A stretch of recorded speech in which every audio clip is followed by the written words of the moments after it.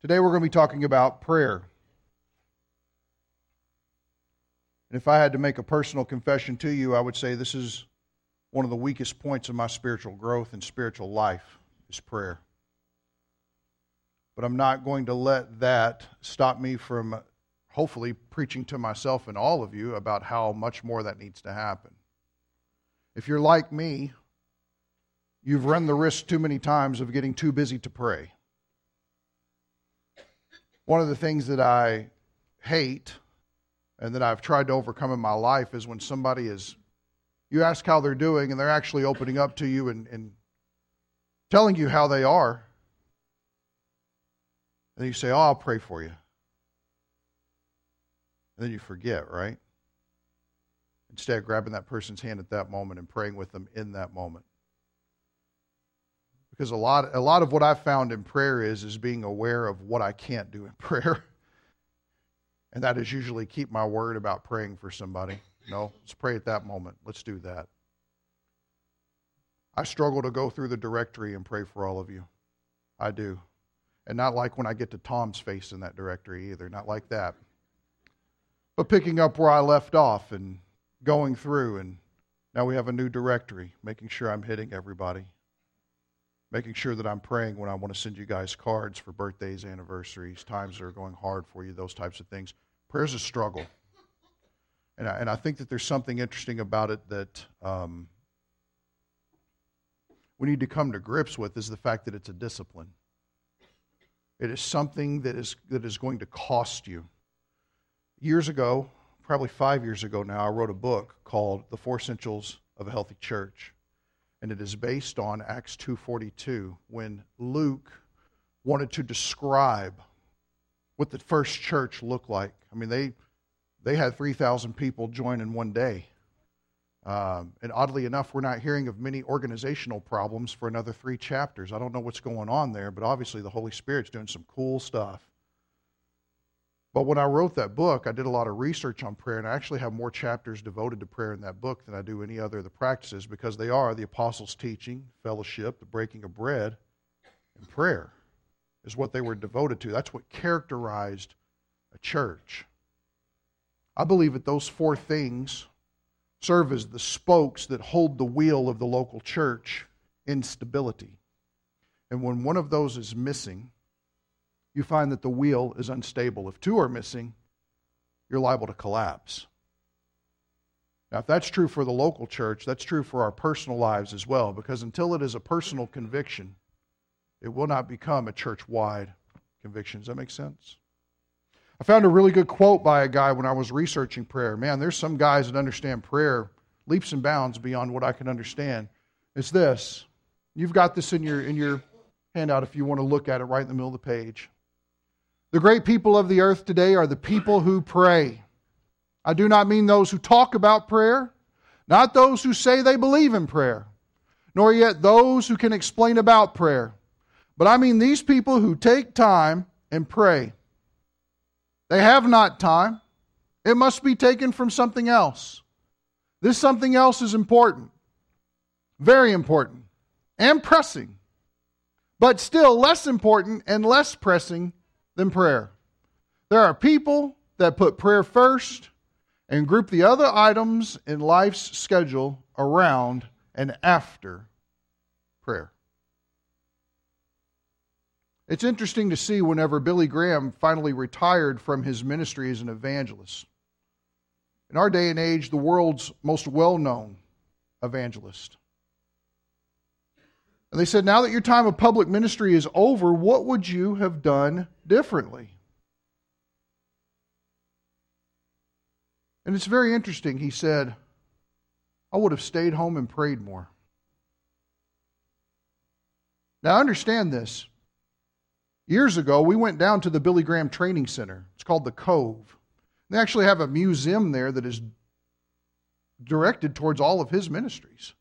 And you would walk down entire hallways where they had done panorama shots of him in Czechoslovakia preaching to 264,000 people. That's a heck of a statement. I would have stayed home more, and I would have prayed more. In fact, one interesting thing that you'll notice when you go through the Gospels is you will find that a lot of times Jesus withdrew from the masses and found a solitary place in order to pray. Said he spent a lot of time in the wilderness praying. Any of us thought about wilderness praying lately? You see what I'm saying? There's something going on in that mindset there that says, man, that needs to be different in my life. If that's how Jesus had to handle the situation. And here's the amazing thing. Jesus wasn't on Facebook. You giggle, but think about it. Jesus wasn't on Twitter. He didn't have a lot of things that were vying for his attention. What he had for his attention was enough, and it was enough to the point where he realized the most important thing I need to be doing right now is being alone with the Father. That's a heck of a statement. In fact, I want to show you something real quick, and then we'll jump in. If you've noticed, there's a lot of lines. Deb came up to me and goes, "Did you run out of things to say?" I said, "Oh, no," and I pulled this out and just started clicking it, right? That's what we're doing. But do this with me, if you wouldn't mind. Take your Bibles, turn with me to Hebrews chapter 5, verse 7. I want to show you just one little verse in here, and then we will move forward in the study that I have planned out. And I found this verse very interesting.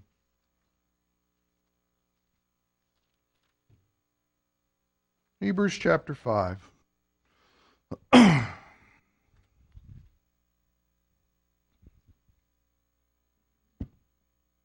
This is talking about the high priestly nature of Jesus and his comparison with the priest Melchizedek from the Old Testament in Genesis.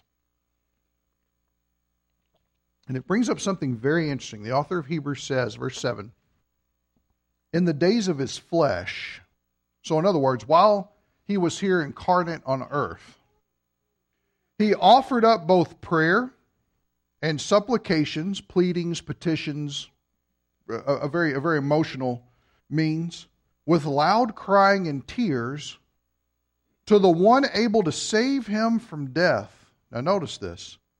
And he was heard because of. Everybody get that? Because of his piety. Anybody got a different translation instead of using the word piety? His reverence. What is it? His reverent submission. Godly fear. There is something to be said, get this, there is something to be said about the attitude of which we bring to prayer. I think that's very important. That's the reason why Jesus was heard. Notice it doesn't say, and Jesus was heard because he was the Son of God. Notice it doesn't say that. It said he was heard because his life was set up in such a way as to where it revered God at all costs. Now, we can sit here and rationalize this in all the ways that we like to in our day and age. Well, the reason is because he's ultimately the author of Scripture, and he knows God's Word inside and out. And of course, the Word of God dwelled richly in him, and he hid God's Word in his heart so he wouldn't sin against God. Of course, we know that. Calm down, right? Let's take a moment and let's think about it.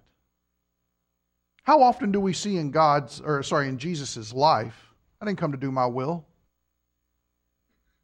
I came to do what? The will of the Father. Notice it was the entire spectrum of how he looked at life. Jesus lived his life to model something for us, folks. And by him living in such a way as to where whatever God wanted was what was always in front of him. It's what dictated choices and decisions. It was based on who he talked to and who he stayed away from and how much time he spent with people. It controlled everything about his outlook. Something to be said about that if we want to be heard in prayer. Now, there's a lot of things we could say on prayer, and honestly, we could probably do at least 2 months of sermons just about prayer. But here's something I want to do. Look at the very top of your handout that you have. I've given you some other information in this handout, but I really want to focus a lot more on the interactive part. I'm going to give you about 2 minutes. If you wouldn't mind, at the very top, list the things that you pray for most often.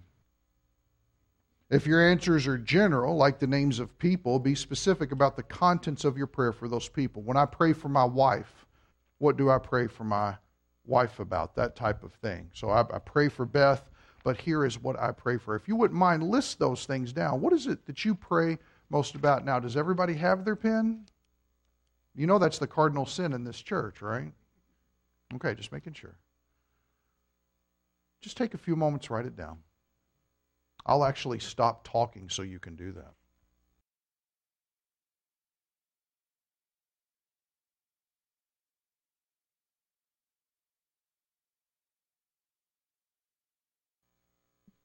If you notice underneath the quote from S.D. Gordon there, I give you just a little bit of information about the word prayer. It's derived from two words. It's a compound word.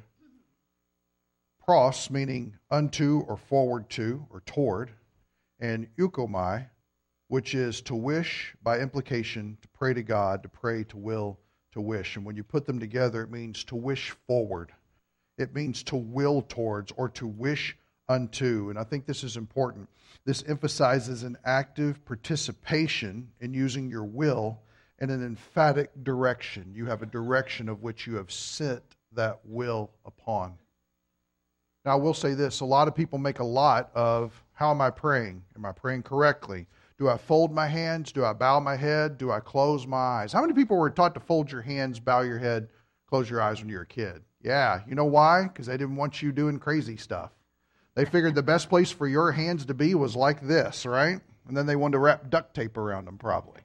But yeah, let's keep kids in line. But let's be honest, praying is just simply talking to God, isn't it? It's just simply talking to Him. I'm reading an interesting little book now by a guy that's a pretty revolutionary thinker in Christianity. His name is Jeremy Myers.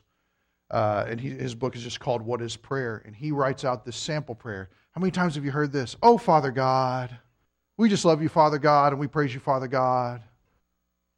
We're so thankful for thy Son, Father God, right? Sometimes you get into King James when you pray. Some of us do that. Anybody a King James prayer in here? Wow, awesome. I'm going to make fun of you all day long. That's great. No, it's good. It's good. That's fine. But here's the question I'm asking, and I need to ask myself. Are we praying? That's really the point, isn't it? It's not really that there's a right or a wrong way to do it. The question is, are we doing it? Are we praying? Now here's what I want to do. If you notice, you've got a scripture reference and then you got a whole lot of blanks. Colossians chapter 1, verse 9. Take a moment and turn there. Because here's the question I want to ask. What does it mean to pray biblically, and are we doing it? It's one thing to pray. It's one thing to pray because you've heard someone else in your life growing up pray. It is a completely different thing to look at the Bible and how people pray, and then asking the question, do I pray like that? That's different. Colossians chapter 1.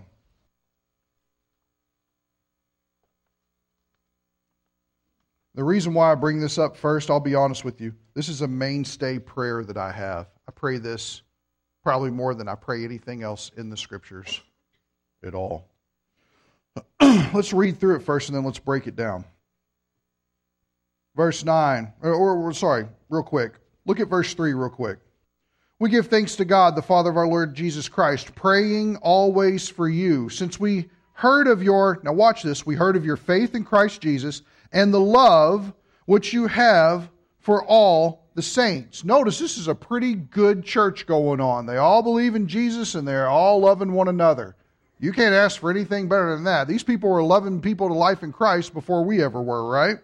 So look at verse 9. For this reason also, since the day we heard of it, we have not ceased to pray for you and to ask that you may be filled with the knowledge of His will in all spiritual wisdom and understanding, so that you will walk in a manner worthy of the Lord, to please Him in all respects, bearing fruit in every good work, and increasing in the knowledge of God, strengthened with all power, according to His glorious might, for the attaining of all steadfastness and patience joyously, giving thanks to the Father, who has qualified us to share in the inheritance of the saints in light.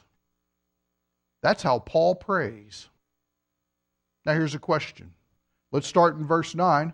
What are the things that you notice? This is an extremely interactive sermon today. It's about 10% explanation and 90% application. Very lopsided from what we're used to.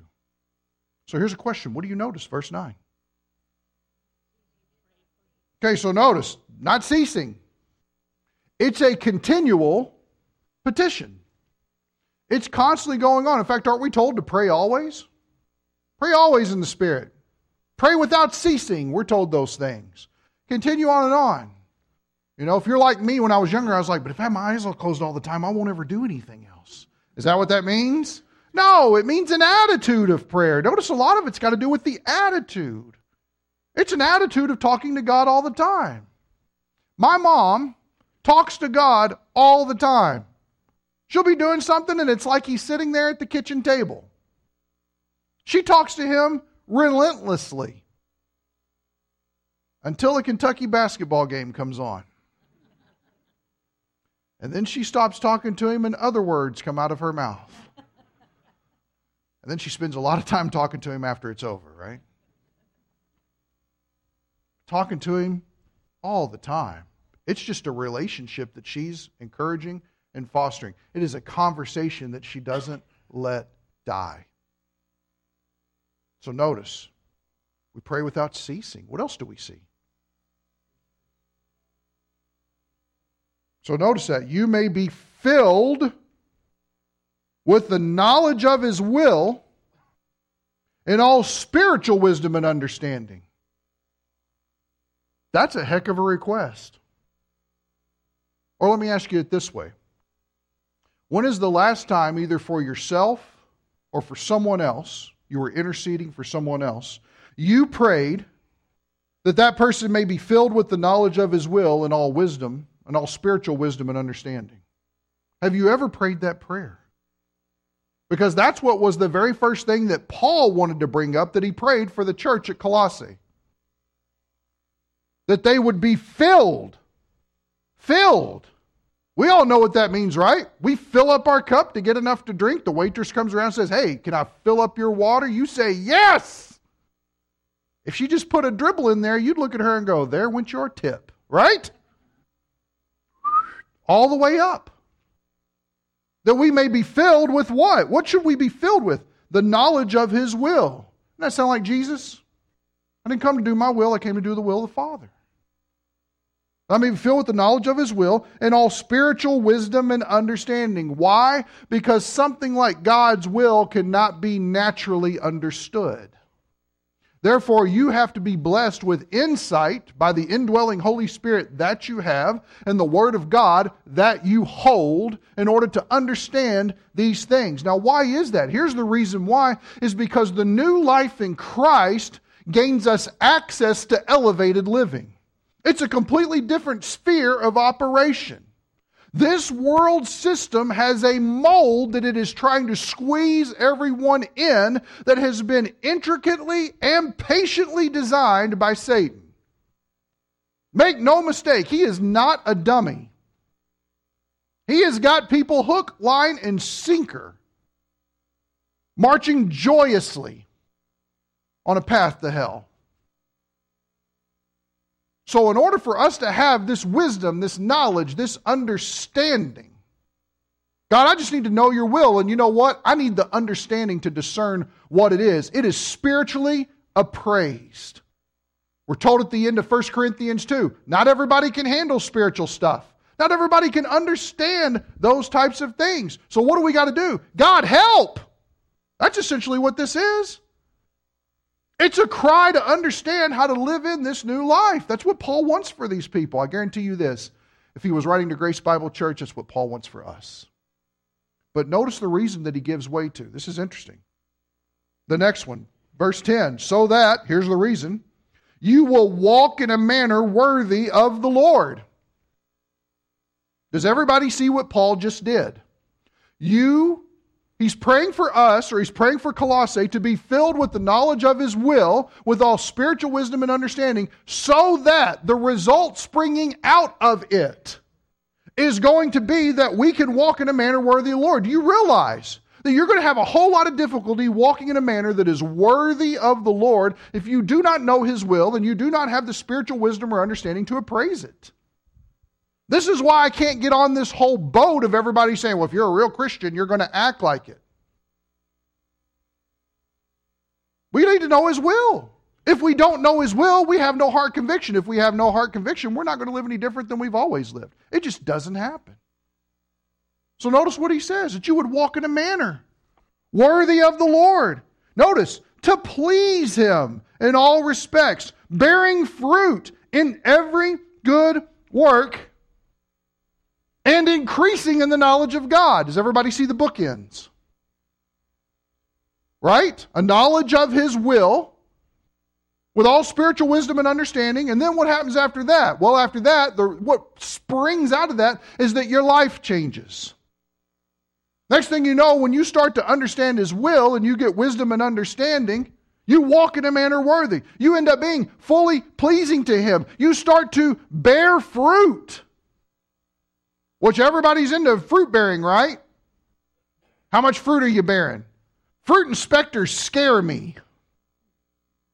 Because that's how they judge whether or not you're saved. According to the Apostle Paul, what does he say? You need to pray for the knowledge and the insight of God's will before you'll ever bear fruit. This is a result that comes out of a prayer like this. And what does he put on the tail end of it? Look what he says there. He says, not only pleasing him in all respects, bearing fruit in every good work, but also increasing in the knowledge of God. So here's what it is. Father God, please help me to know your will and give me spiritual wisdom and understanding. And by doing so, that conviction becomes an application of which I am living life differently, thinking differently, pleasing to the Lord, bearing fruit. And because that has taken effect in my life, I am now knowing him even more. Let me ask you this. This usually happens at like camp retreats and youth groups and things like that. I just want to go deep with Jesus. Have you ever heard that? How many of you ever been guilty of saying, I just want to go deep? I want the deep stuff. Nobody here is that. You guys are liars. Liars. You've never said that you want to go deep with Jesus. am I really the only fool in the room who has said, okay, thank you, Eli. Praise the Lord. Are Eli and I really the only fools in this room that have said such things like that? No one's ever really wanted to go deep with the Lord. Has anybody ever equated depth with the Lord as trying to understand the hard things of Scripture? Have we made that mistake? Okay, more of us have made that mistake. Notice, what it is to have a deep knowledge of God is to be given spiritual wisdom and understanding of his will, applying it to your life, and living in a way that pleases him, and next thing you know, you've been put into that depth of a knowledge of him. That's how you know him deeper, is by knowing the word and doing the word. But notice that prayer is what Paul saw as necessary in order for this to become a reality in their life. He could have easily written them and said, y'all need to do this and stop doing that. He could have did that, couldn't he? Because he talks like that. Right? No? Man, is it going to be one of these days? Everybody need coffee? Okay. Have Art wheel it in here. But seriously, the way that you know God deeper is just like this. And it starts with, what am I praying? How many of you wrote down Aunt Edna's bum hip on what you pray normally? Or my pinky toe? Or the fact that you're missing a toe? I mean, I don't know. That's only for you, right? It applies for you? Good job. Notice that Paul's not praying for the physical here. Does everybody see that? Notice that a physical thing does not come in his mind at all. He's not worried about whether you walk or whether you don't walk, whether you run or whether you don't run, whether you see or whether you don't see. That's a non-issue to Paul. His concern is, do you know the Lord? And he's writing to a church, which means already saved people. Do you know the Lord? Are you growing in your knowledge of the Lord? Let's move on. And again, the lines are for you guys to write these things down. What are the basic tenets of Paul's prayer? Notice it says, verse 11 here, strengthened with all power, according to his glorious might. Now stop for a second. How mighty is God? Almighty, right? That's the best. Yeah, that's the best. No way, Yahweh. Anybody ever seen that one? Wow, that's interesting. But Almighty, He is Almighty. He is Almighty God. That's who He is. He has all might. Now pause for a second and let's read 11 again. Strengthened with all power according to His glorious might. God's almighty? Yes? What does that say about strengthened with all power? That means He wants you to have it to the full. That means He wants you to not be lacking in anything. That means that He wants you to have all power in your life. Now, does that mean that we all become the Hulk and start picking up cars and tossing them? No, that's not what it's talking about. But we see in the context of living this life, would you say that you need strength to live? Notice where it comes from. Reflecting on, well, how mighty is God? Well, awesome. There's the connection. How about the next part here? Notice it says, for the attaining of all steadfastness and patience. And then it uses this blasphemous word after patience, joyously. Patience and joyously, that's a contradiction. That can't be right. What's another translation say? Right? Steadfastness and patience. Sticking with it. Because if you try to get in your own strength about a situation, you are not persevering, you are not steadfast, you will not have patience, and you certainly will not have patience joyously. Joyous patience? Paul has lost his ever-loving mind. How many people here are joyously patient? Man, I waited this forever. Praise God! That's straitjacket material. Aggressively patient? That might be in the semantic range of the Greek word. I'm not for sure. No. Patience joyously. Now, we laugh at that because we sit here and go, man, that's just not a reality. I don't know of anything I've ever waited for. I don't know of anything I've ever asked for the Lord. I don't know of anything I've ever anticipated, or God, you say this promise is true, and I'm just waiting for it to be a reality in my life that I was joyously anticipating for it to come. Stop. Do you realize it can happen? Do you realize it can be a truth? Either that or God's word lied to us. So notice all of 11, strengthened with all power, according to His glorious might, for the attaining of all steadfastness and patience joyously, giving thanks to the Father, who has qualified us to share in the inheritance of the saints in light. This is an incredible prayer. Church in Colossae, here's what Paul prays for you.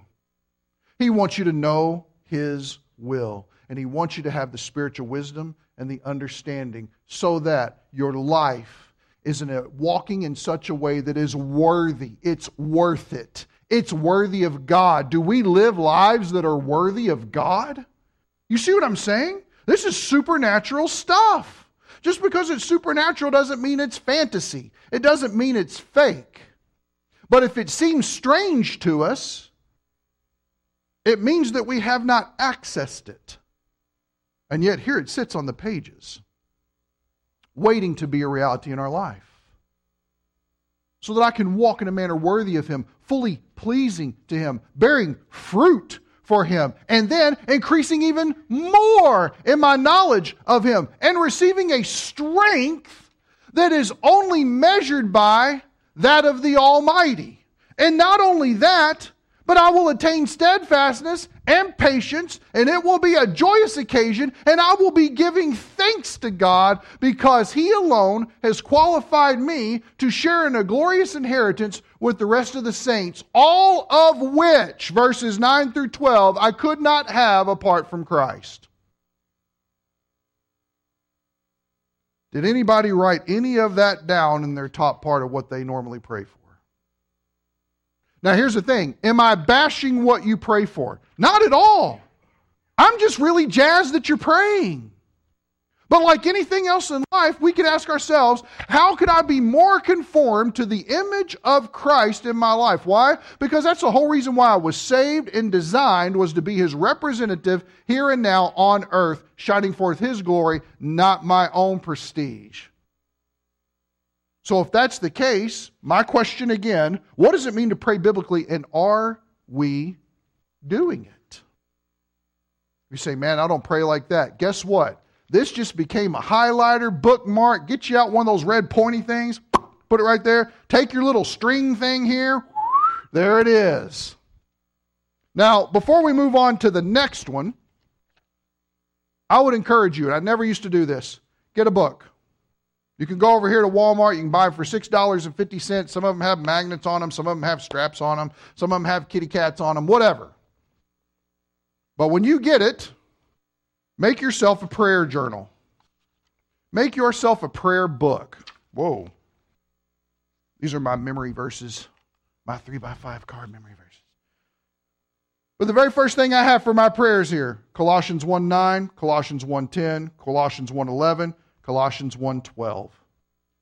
These are prayers that I try to pray for myself and for our church every chance I open this book. Move on. List people that you love.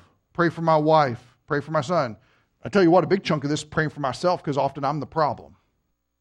So that's a big part of it. And then listing other people that you pray for. And here's the amazing thing about this, Cindy, just so you know, tell people I'm not lying. Right here I have a lot of things marked out, correct? And I have dates next to them, correct? Here's the reason why, is because God answers prayer.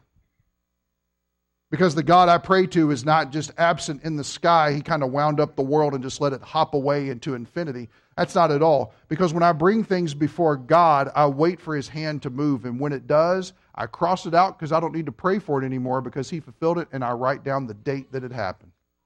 It is a testimony of His faithfulness over and over and over again. And here's the interesting thing. Him answering prayer is no different from, am I not the God who brought you out of Egypt by a swift and mighty hand and toppled your enemies before your eyes in the sea? Do we not see things like that, of how God makes Himself remembered in the Scripture? Yes. You know what that was? Answers. He's giving you answers. This is who He is. Well, I know this is who He is. I've got right here. He answered this, He answered this, He answered this. And what you all of a sudden have is a book of faithful testimony from God. I encourage you, get a book.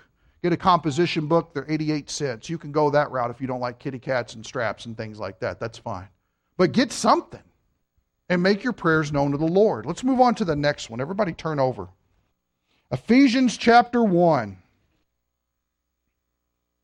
Don't worry, we're not going to go through all these. Some of these are homework, okay?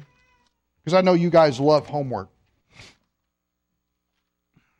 You will be tested on it and share your answers next week, right? Ephesians chapter 1.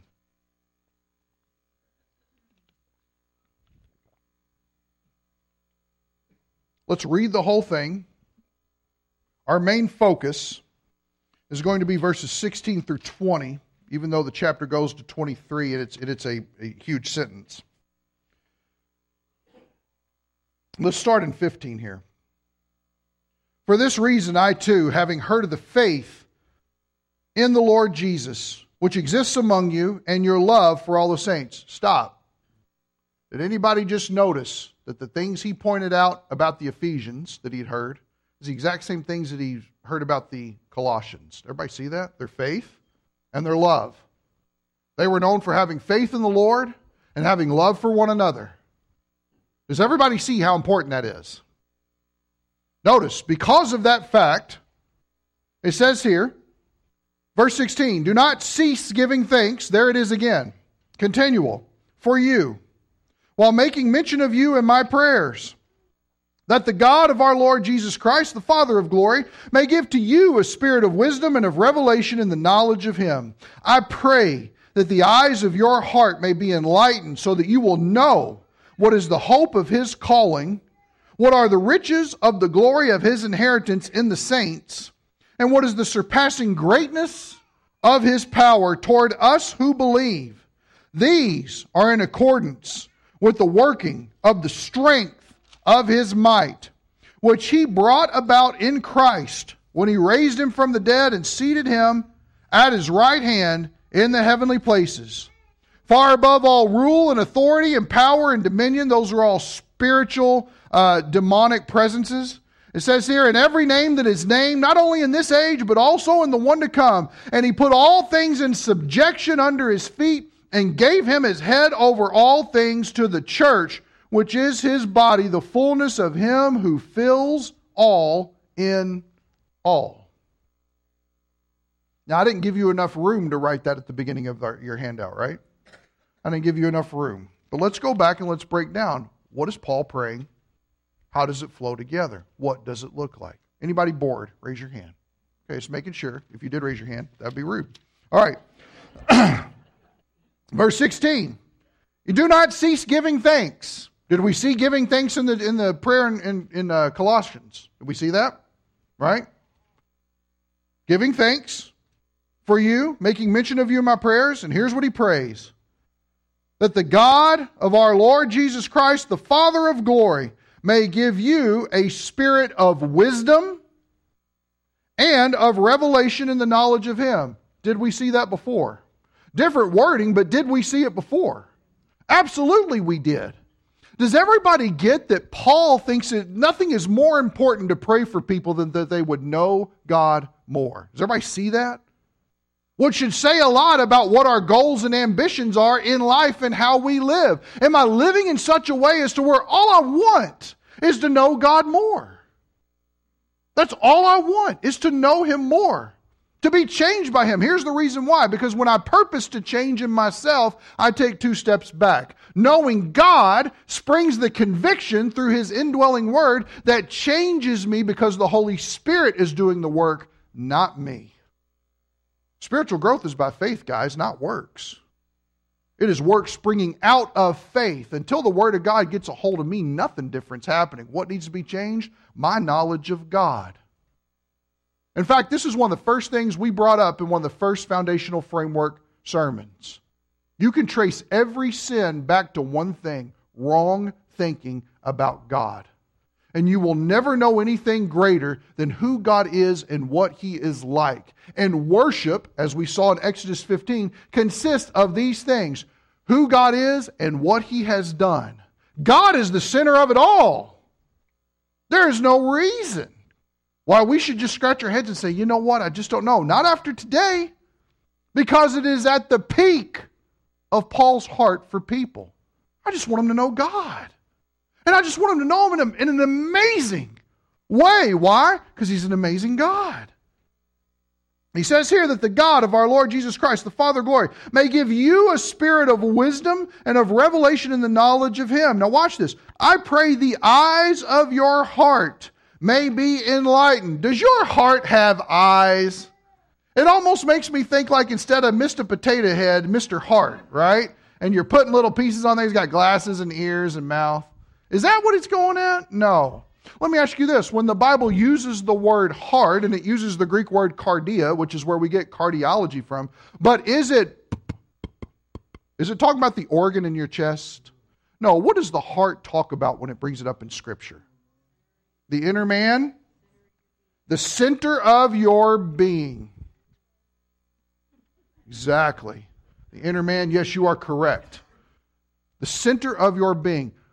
The full seat of your emotions and decision making and why you do what you do when you do it. It's the middle of your convictions.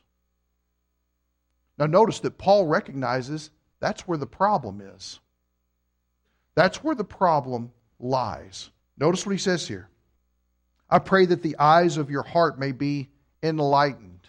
Who enlightens us? We come to the Scriptures, we say, God, that you would enlighten the Scriptures by what? The Spirit.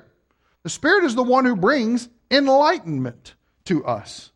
He says here that we'd be enlightened. Why? So that, here's the reason. There's a reason behind it. You will know what is the hope of His calling? What are the riches of the glory of His inheritance in the saints? All this needs to be written down, man. In your own words. We were going to do like a Family Feud thing where we were going to have the answers, and as you guessed it, they popped over. But I want you to do it in your own words. In your own words. What does it say? What do you have on your blanks there? Write them down. God, please give me a spirit of wisdom and of revelation in the knowledge of you. God, please enlighten the eyes of my heart so that I will know what the hope of your calling is. We had 2 suicides this week that were major in the news. Lady who designed handbags, right? What was her name? Kate Spade. And then Anthony Bourdain. Anthony Bourdain took the belt to a hotel robe and hung himself. 61 years old. Successful career. Traveled all over the world. Has a family. And USA Today wants to put out a newspaper article. Depression's on the rise. People like Oprah have contemplated suicide. People like Halle Berry have actually attempted it. Drew Barrymore, she's attempted it. What do we need to do about this? And it's the same old stuff. We need to become more educated. We need to have more of an open conversation. Well, we just got to make laws. We need to start regulating this, and we got to stop doing this, and you guys can't handle that anymore.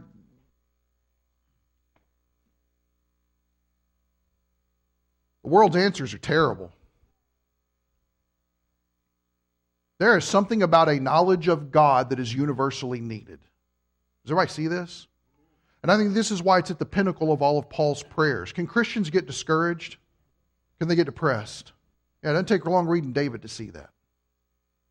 Christians can even go as far as to commit suicide. I believe with all my heart King Saul was a believer in the one true God. And yet when all despair and hope was lost, he fell on his own sword to end it. He lost all hope. I'm telling you, man, what Paul is praying here is not just flowery stuff. He wants to get at the central seat of our beings, and he wants to see an amazing Holy Spirit wrought change happen. That's the only thing that is going to make any difference here. I am scared to death because I got an email from somebody saying, we've had a lot of tragedies lately, so the pastors in the community of Portage need to all come together, and we're going to have it on the International Day of Peace. And here are the buzzwords, so that those who are spiritual/religious can have a means of expressing themselves too. And we just need, and I hate this word, we just need to bring more awareness to everyone. And everybody just needs a way in order to connect. So I'm going to go to this meeting. And I'm going to say, if we're not going to preach the gospel of Jesus Christ, I don't want nothing to do with it. That is the hope of humanity. And we want to find every solution but that. That shouldn't surprise us. Why? Because lost people are running things and Satan is in charge of it. And if we ever needed prayer, we need it now. You want to know one of the most terrifying things that I see in the Scripture that Jesus prayed? Father, I do not pray for the world. Do you realize that Jesus actually said to the Father, I'm not praying for the world? In fact, let me hit you with another one that's interesting. Do you realize that there's not one prayer in all of Scripture, and we are not commanded to pray for lost people for their salvation? Did you realize that? We're never commanded to pray for the salvation of the lost. You know what we are commanded to do? Go to the lost and share the gospel with them. Not one prayer exists in Scripture. We could immediately cop out, well, I don't have to be evangelistic then. No, we're commanded to go and share the good news. But as far as praying for that person's salvation, how can they believe if they have not heard? And how will they hear if there's not a preacher? And if there's not a preacher, somebody needs to go. That's us. In fact, that leads me to the last one I want to look at here. You can do the others on your own. Turn over to 2 Thessalonians. 2 Thessalonians. Anybody want to guess where it's at? After 1 Thessalonians. Good. You guys get my humor? See, I'm a funny guy. Keep telling yourself that, preacher. 2 Thessalonians 3, verses 1 and 2. This is short, but man, it's important.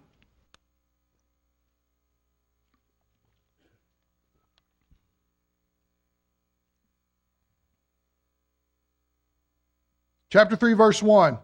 And that is the very last blank down at the bottom of the back part of your page there if you want to write some of this down. Finally, brethren, pray for us. Number 1, that the word of the Lord will spread rapidly. Notice that. And the literal word there, if you've got a little number in there in your New American Standard Version that's got something over in the margin, notice that it will run. That the word of God would run. Man, that's a cool image I've got, right? Notice here, and be glorified. Just as it did also with you. Notice he's writing to a church of people. Verse 2, and that too, we will be rescued from perverse and evil men, for not all have faith. The facets of this prayer are real simple. Number 1, notice it's Paul asking for the believers there to intercede for him and his group. Why? Because they're missionaries. They're going place to place, planting churches, evangelizing, training up elders, setting things straight, moving on to the next place. So notice, pray for us. It's an intercessory prayer. That the word of the Lord will run, that it will spread rapidly. God, I ask you please that your word would spread rapidly. What do you think would happen here if we all prayed that all the time, every day? You think we'd see some change? Good googly. We'd have to put in a balcony. Can you imagine a balcony in this room? And it'd be full on too. It'd be like at least half. And I could do this. All right? That'd be good. Get my crunches in for the day. That it would spread rapidly. That it would go and go and go and go and go. And notice, not just rapidly, and be what? What does the word glorified mean? That's Christianese. That's a church word. We all have like a Christianese lingo that we speak. What does it mean to be glorified? Does it mean, oh, is that what it means? Sometimes when I read that word, that's what I think. It's like people levitating and floating off and wings spread out of nowhere and pixie dust. I don't know.